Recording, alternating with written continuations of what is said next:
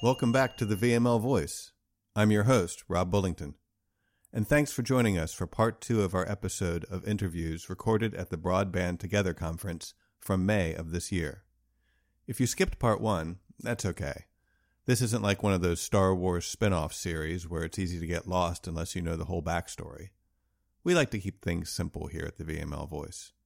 So check out part 1 when you can, and in the meantime, get ready to hear conversations with Elad Nafshi, Executive Vice President and Chief Network Officer of Comcast, Sejal Naik, Deputy Chief Economist at the Virginia Association of Realtors, Matt Ogburn, Director of Virginia State and Local Affairs for Verizon, Cindy Church, E-Rate Coordinator for the Library of Virginia, and Crystal Duke, Grants and Funding Manager for Breezeline.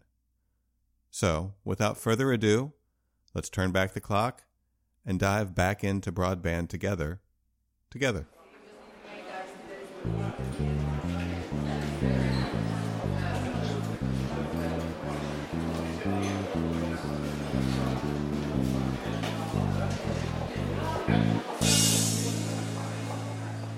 My name is Elad Nafshi. I'm the Chief Network Officer for Comcast, so I lead the network organization. And I'm here for today. I'm very excited to be here. Coming here today, given the audience that you have, what did you want them to get out of what you were saying? What was the one message you wanted to impart? Yeah, so this is a very exciting time for Comcast. You know, we're in the process of completely transforming how we deliver internet services to all of our customers. And through the launch of what we call the 10G network, the 10G network, which we're busy rolling out everywhere, is going to enable our customers to receive multiple gigabit symmetrical services with unrivaled reliability that is powered and enabled by real-time visibility into anything that happens across the network, offering the lowest latency, which is really important for any type of video connectivity or audio connectivity or gaming, to all of our customers across our network, not just the right side of the street or the better side of town, but truly across our entire network. So very, very exciting. That's fantastic. Yeah, I know a lot of things during the pandemic got a light shone on them that wasn't there previously. Totally. And it's funny because at the end of the day, when the night is darkest, right, sun is, right around the corner. And I think that a lot of people, have found new ways to communicate, new ways to collaborate, new ways to, innovate like never before, constrained by the reality of the pandemic. And it was very exciting to have the network enable all of that. It was a good time to be in, internet communications. Well, it depends on how you look at it. I could tell you that, the first couple months of the pandemic, there wasn't a lot of sleep. It wasn't a very good place to be, right? So I do want to ask you about one thing that you covered in your presentation here today. And you had a very fantastic slide. I have a picture you took yourself of a fiber optic cable with a bullet hole through it. Could you tell me a little bit about that and how what role that played in your presentation? Because I thought it was a really good part. Yeah. So look, anyone could build a network. Anyone could build a fiber network. Okay. It's just connecting wires from point A to point B. Running and maintaining a network as large as the Comcast network, is not easy. And it's not easy because, when you have a fiber tear, for example, or any type of, fiber impairment, fiber disruption, etc., you need to do 3 things. First of all, you need to find it. Okay. Then you need to make sure that you've determined and you're sure that it's a fiber issue, not one of 100 other things that could go wrong. Right. And then you need to, make sure that you're able to dispatch the fiber restoration crews to the right location. And then obviously the fiber restorations need to have all the tools and they need to be trained and so on and so forth. And so something as trivial as, it's just a cut fiber, could extend into hours and hours and hours of downtime to our customers. And so the challenge that we give our engineers is, well, how do we make that better? How do we make that better for our customers? And this is where Comcast innovation, truly shines. And the engineers build a new device, which is now rolled across our network, that enables us to detect any fiber impairment within 120 seconds and enables us to pinpoint exactly where on the map that impairment is and now automatically dispatch the right technicians with all the equipment and everything that they need to restore the fiber, and literally shave hours off of the outage time from a fiber impairment standpoint. And that is so exciting to see in action across our network right now. And again, all powered by, tremendous, engineers, at Comcast that I'm very proud to have the opportunity to lead. And I love that. And I love that you brought that up in your remarks today, because there's so much talk about, getting the broadband out there, getting the fiber out there, and how are we going to pay for it, and how are we going to get out there? And it's like, you were sort of one step ahead of like, great, now you've got it. How are you going to maintain it? That's exactly right. And That's great, exactly you've right. got really fast internet, but if it still takes 20 hours to fix, you're still sitting there with a blank screen. That's exactly it's right. Kind of this next step. How do you take advantage of bleeding edge artificial intelligence in order to stay ahead and auto detect patterns of an outage, auto detects where something could go wrong in the network, and be able to fix it without the customers ever know about this, or be able to optimize the internet delivery down to the individual customer basis and do it completely transparent to the customer. And that's not science fiction. That's something that we're running on a nationwide scale right now. And we're so very proud of being able to do that. Of course, then what if you get to the point where you can fix problems without the customers ever knowing about it?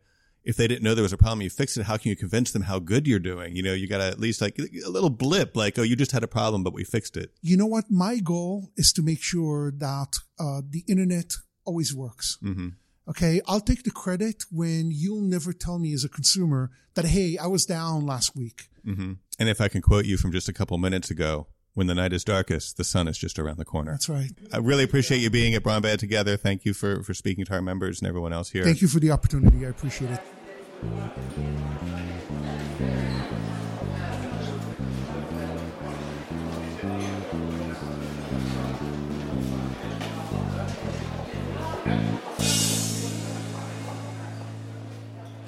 So my name is Sejal Naik. I am the Deputy Chief Economist at the Virginia Association of Realtors. The topic that I had was an update on the economic and housing market in Virginia, as well as how it relates to broadband.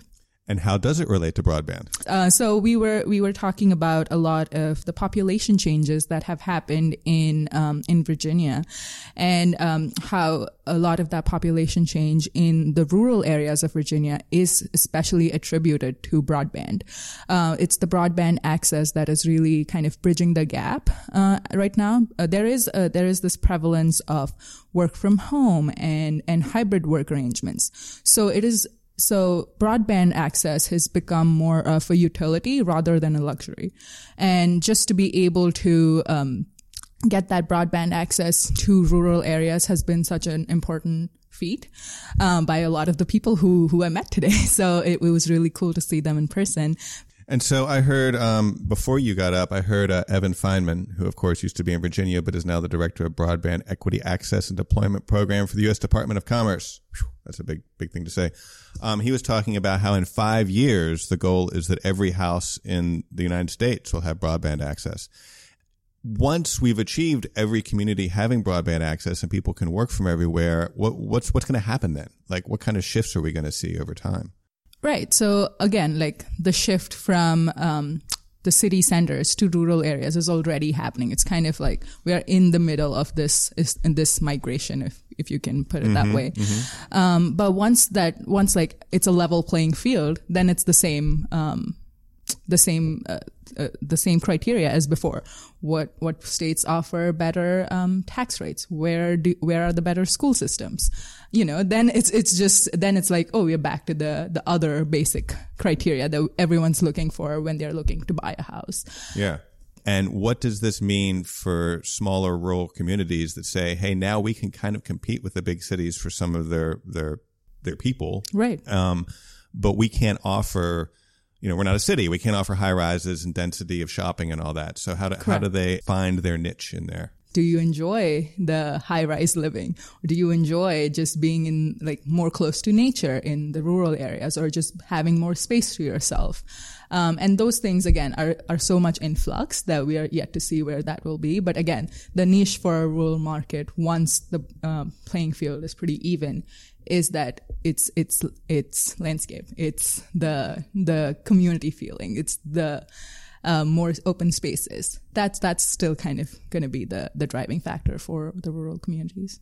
I mean, it's always shocking to see the numbers. The rise in home prices coupled with the rise in interest rates and just the difference between what a monthly payment looks like for a 30-year mortgage right now than it was just a couple years ago. Yes. How do you see broadband access in rural communities affecting that? Are they sort of two different things, or do they work together? I'm going to say it's kind of like the rural communities have an advantage right now, at least for the near future, because they are giving you that bigger space. They are giving you those bigger houses for much cheaper. And maybe they have more stock right now too. They do. And that's one of the other things I mentioned was maybe there are these communities where there's a lot of housing stock, but they don't have broadband access. So people are not going to choose to move there unless they really, really like that place.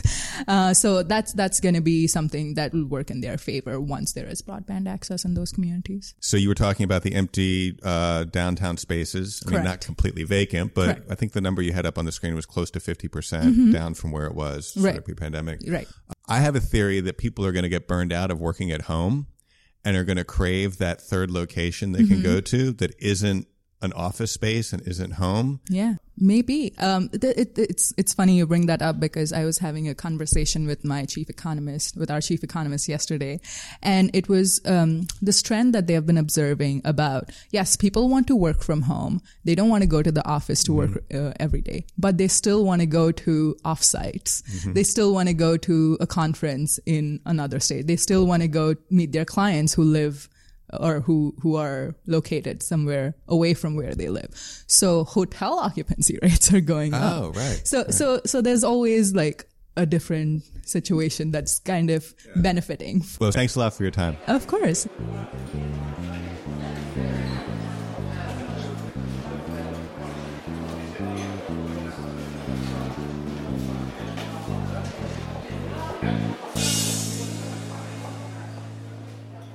Thanks so much for having me. My name is Matt Ogburn. I'm the Director of Government Relations for Virginia for Verizon.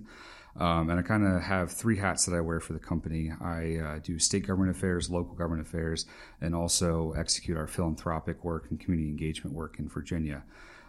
Today, our panel was about a piece of legislation that a huge coalition of lobbyists and interest groups that work with the General Assembly sought to pass this year related to railroads.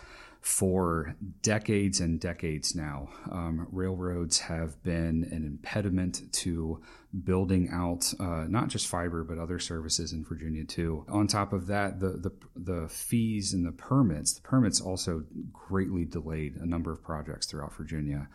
Like I said, this issue has been ongoing for decades, there's been bills in the past. It's been studied in the past, but what really made this year different was the fact that broadband is such a hot topic issue.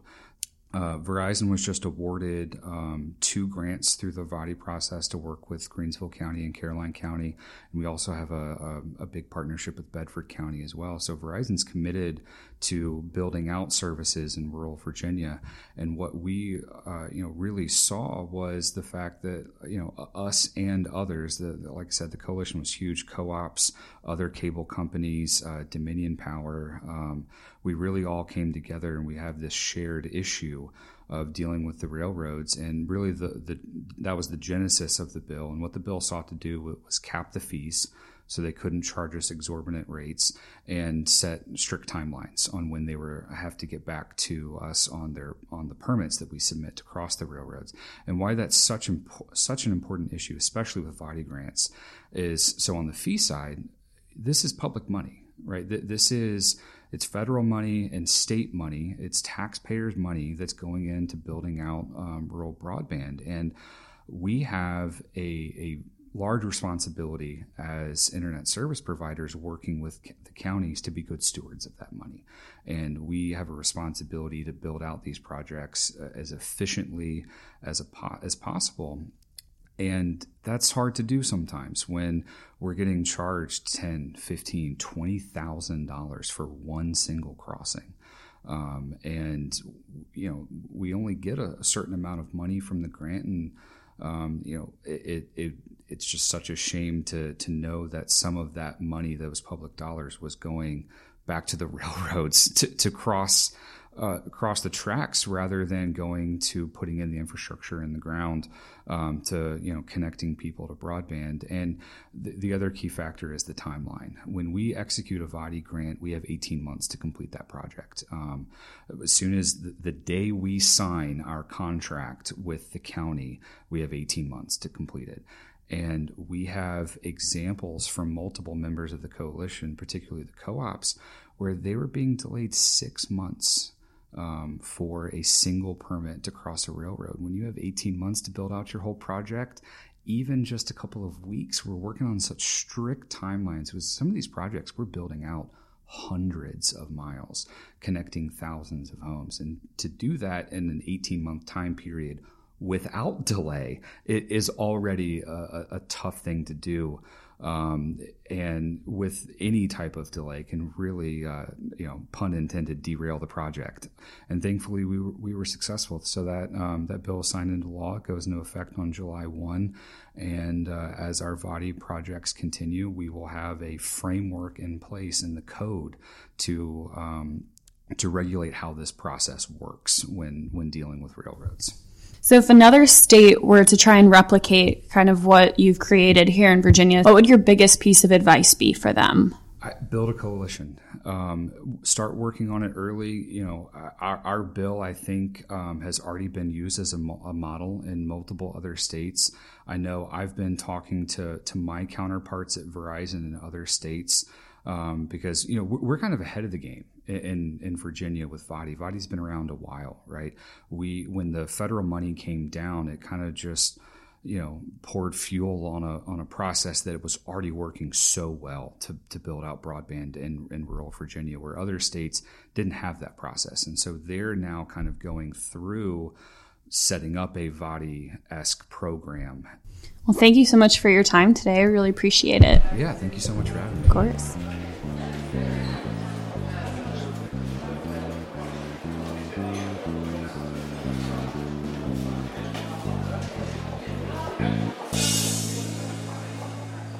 Good afternoon. My name is Cindy Church. I'm the continuing education consultant as well as the state E-rate coordinator for the Library of Virginia. So my main role in this conference is discussing the importance of libraries in the broadband conversation. And I'm catching you actually the day before you're going to give your speech. So if you don't mind me asking, can you give me a little preview of what you're going to be covering and what message you're trying to get across to the folks here? Absolutely. So the importance of digital literacy in libraries and E-rate. So we're going to talk a little bit about letting the group know how libraries are funded and supported via E-rate as well as through the Emergency Connectivity Fund. And we're going to talk about the importance of libraries as partnerships in the ACP process, making sure that when they're trying to get the word out about the Affordable Connectivity Program, they should be coming to the public libraries because that's where patrons are coming to use the computers because either they don't have internet or they don't have very strong internet. So why not put the ACP brochures at the public libraries? And also, as the people here are looking for opportunities to get the word out or to do things, why reinvent the wheel? We're already trusted partners in terms of a place to go to that's free, a place to, people come to the library for advice. So let's make sure the library is at the foundation of any of these discussions. I'm old enough to know that the first place you could go check your email was the library. That's where you went. You didn't have the option to do it at home. And for a lot of people, that's still the case. I know. Absolutely. No, I think it's not, yes, there's certainly people like you who remember those kind of things, but there are those that go, well, why do I need the library when I have Google? Why do I need the library when surely you don't need to pay people to work in the library when there's volunteers, all they're doing is shelving books. So just, reaffirming the libraries as a sense of place. Books are our brand, but not our business, was someone told me once. But I thought that was a really great analogy for libraries because we have been really from getting the word out about the change in the SNAP benefits when that went electronic. We were given that opportunity to. I'm also trained to train library staff on how to administer Narcan. Oh, wow. Because unfortunately, or fortunately, just 2 blocks from where you work, there's not one but 2 overdoses. Yes. Yeah. That, and they're, I'm not going to go off that too much, but, where are people going? Again, it's a public building for good, but it's also a public building for, unfortunately, those kind of things. So I can train. I have the staff. I have the kits except for the Narcan, and I'll go and train staff on how to, administer and what to recognize in sense of an overdose. So libraries are very, integral, community partners in many things. And libraries are, at the state library, we've got a new VACo called LVA on the Go, and we're going to festivals and other public libraries because we are celebrating our 200th anniversary this year. So I would encourage you to stop by and check out our exhibits. So, all right. Well, thanks so much for your time. Thank you for being here. Thank you. Take care. All right.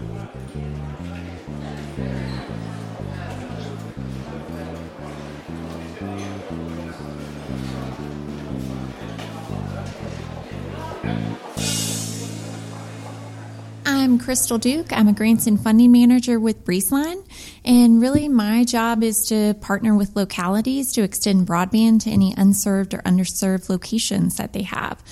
Recently, Breezeline did complete over a 150-mile fiber broadband project.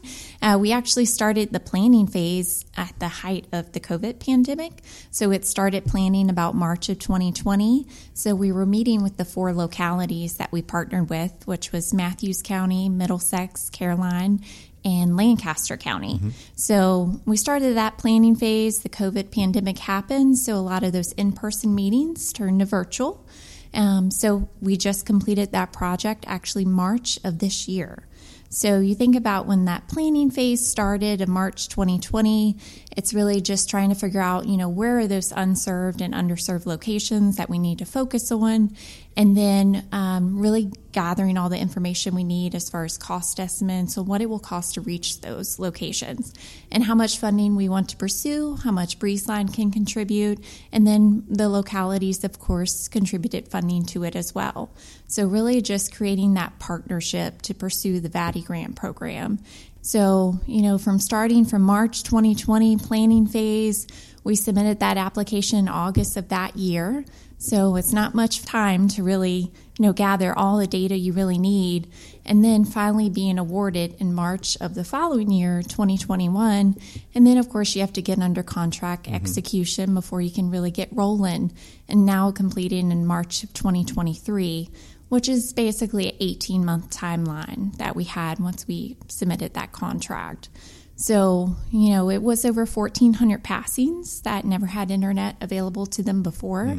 And just hearing all the stories over that time from our partners on a locality level, they're getting hugs at their board of supervisor meetings because it's really been life-changing to open job opportunities for people, their children being able to, really catch up on what they feel behind as far as the literacy effort. And you just hear a lot of passion from everyone. And what's kind of one of the big lessons learned that you would want to impart to maybe the localities that haven't done this yet or that aren't participating, that you here's the 1 or 2 things you really need to be thinking about?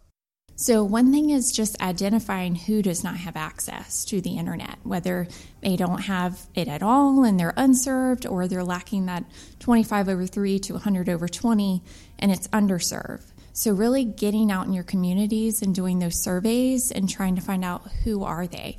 Now, of course, the state of Virginia has done a great job to challenge the FCC mapping, which will help determine how, BEAD funding will be allocated and things like that. But just really getting out in your community to make sure people are raising their hand if they do not have the internet. And then another is just communication. Communication is critical to your community. And then also if you are partnering with the ISP, we always had a really good line of communication with our 4 localities during the project. So they could either call, text, email. I mean, even if they wanted to drive to my house, I think they would, because I live in the localities that we partner with. Fantastic. Well, thanks a lot for being part of Broadband Together, and thanks for taking the time to talk with me today. Thank you. I appreciate it. Well, that's a wrap on another episode of the VML Voice. Thanks again to my co-host and colleague, Joseph Bulova for helping with some of these interviews. And thanks again to our sponsors, Virginia Housing, Dominion Energy, and GovDeals. We'll be back soon enough with more stories about the people and ideas that make the Commonwealth work for everyone. Until then, may the broadband be with you. And here's this episode's VML Voice of Reason. When the night is darkest, right, sun is, right around the corner.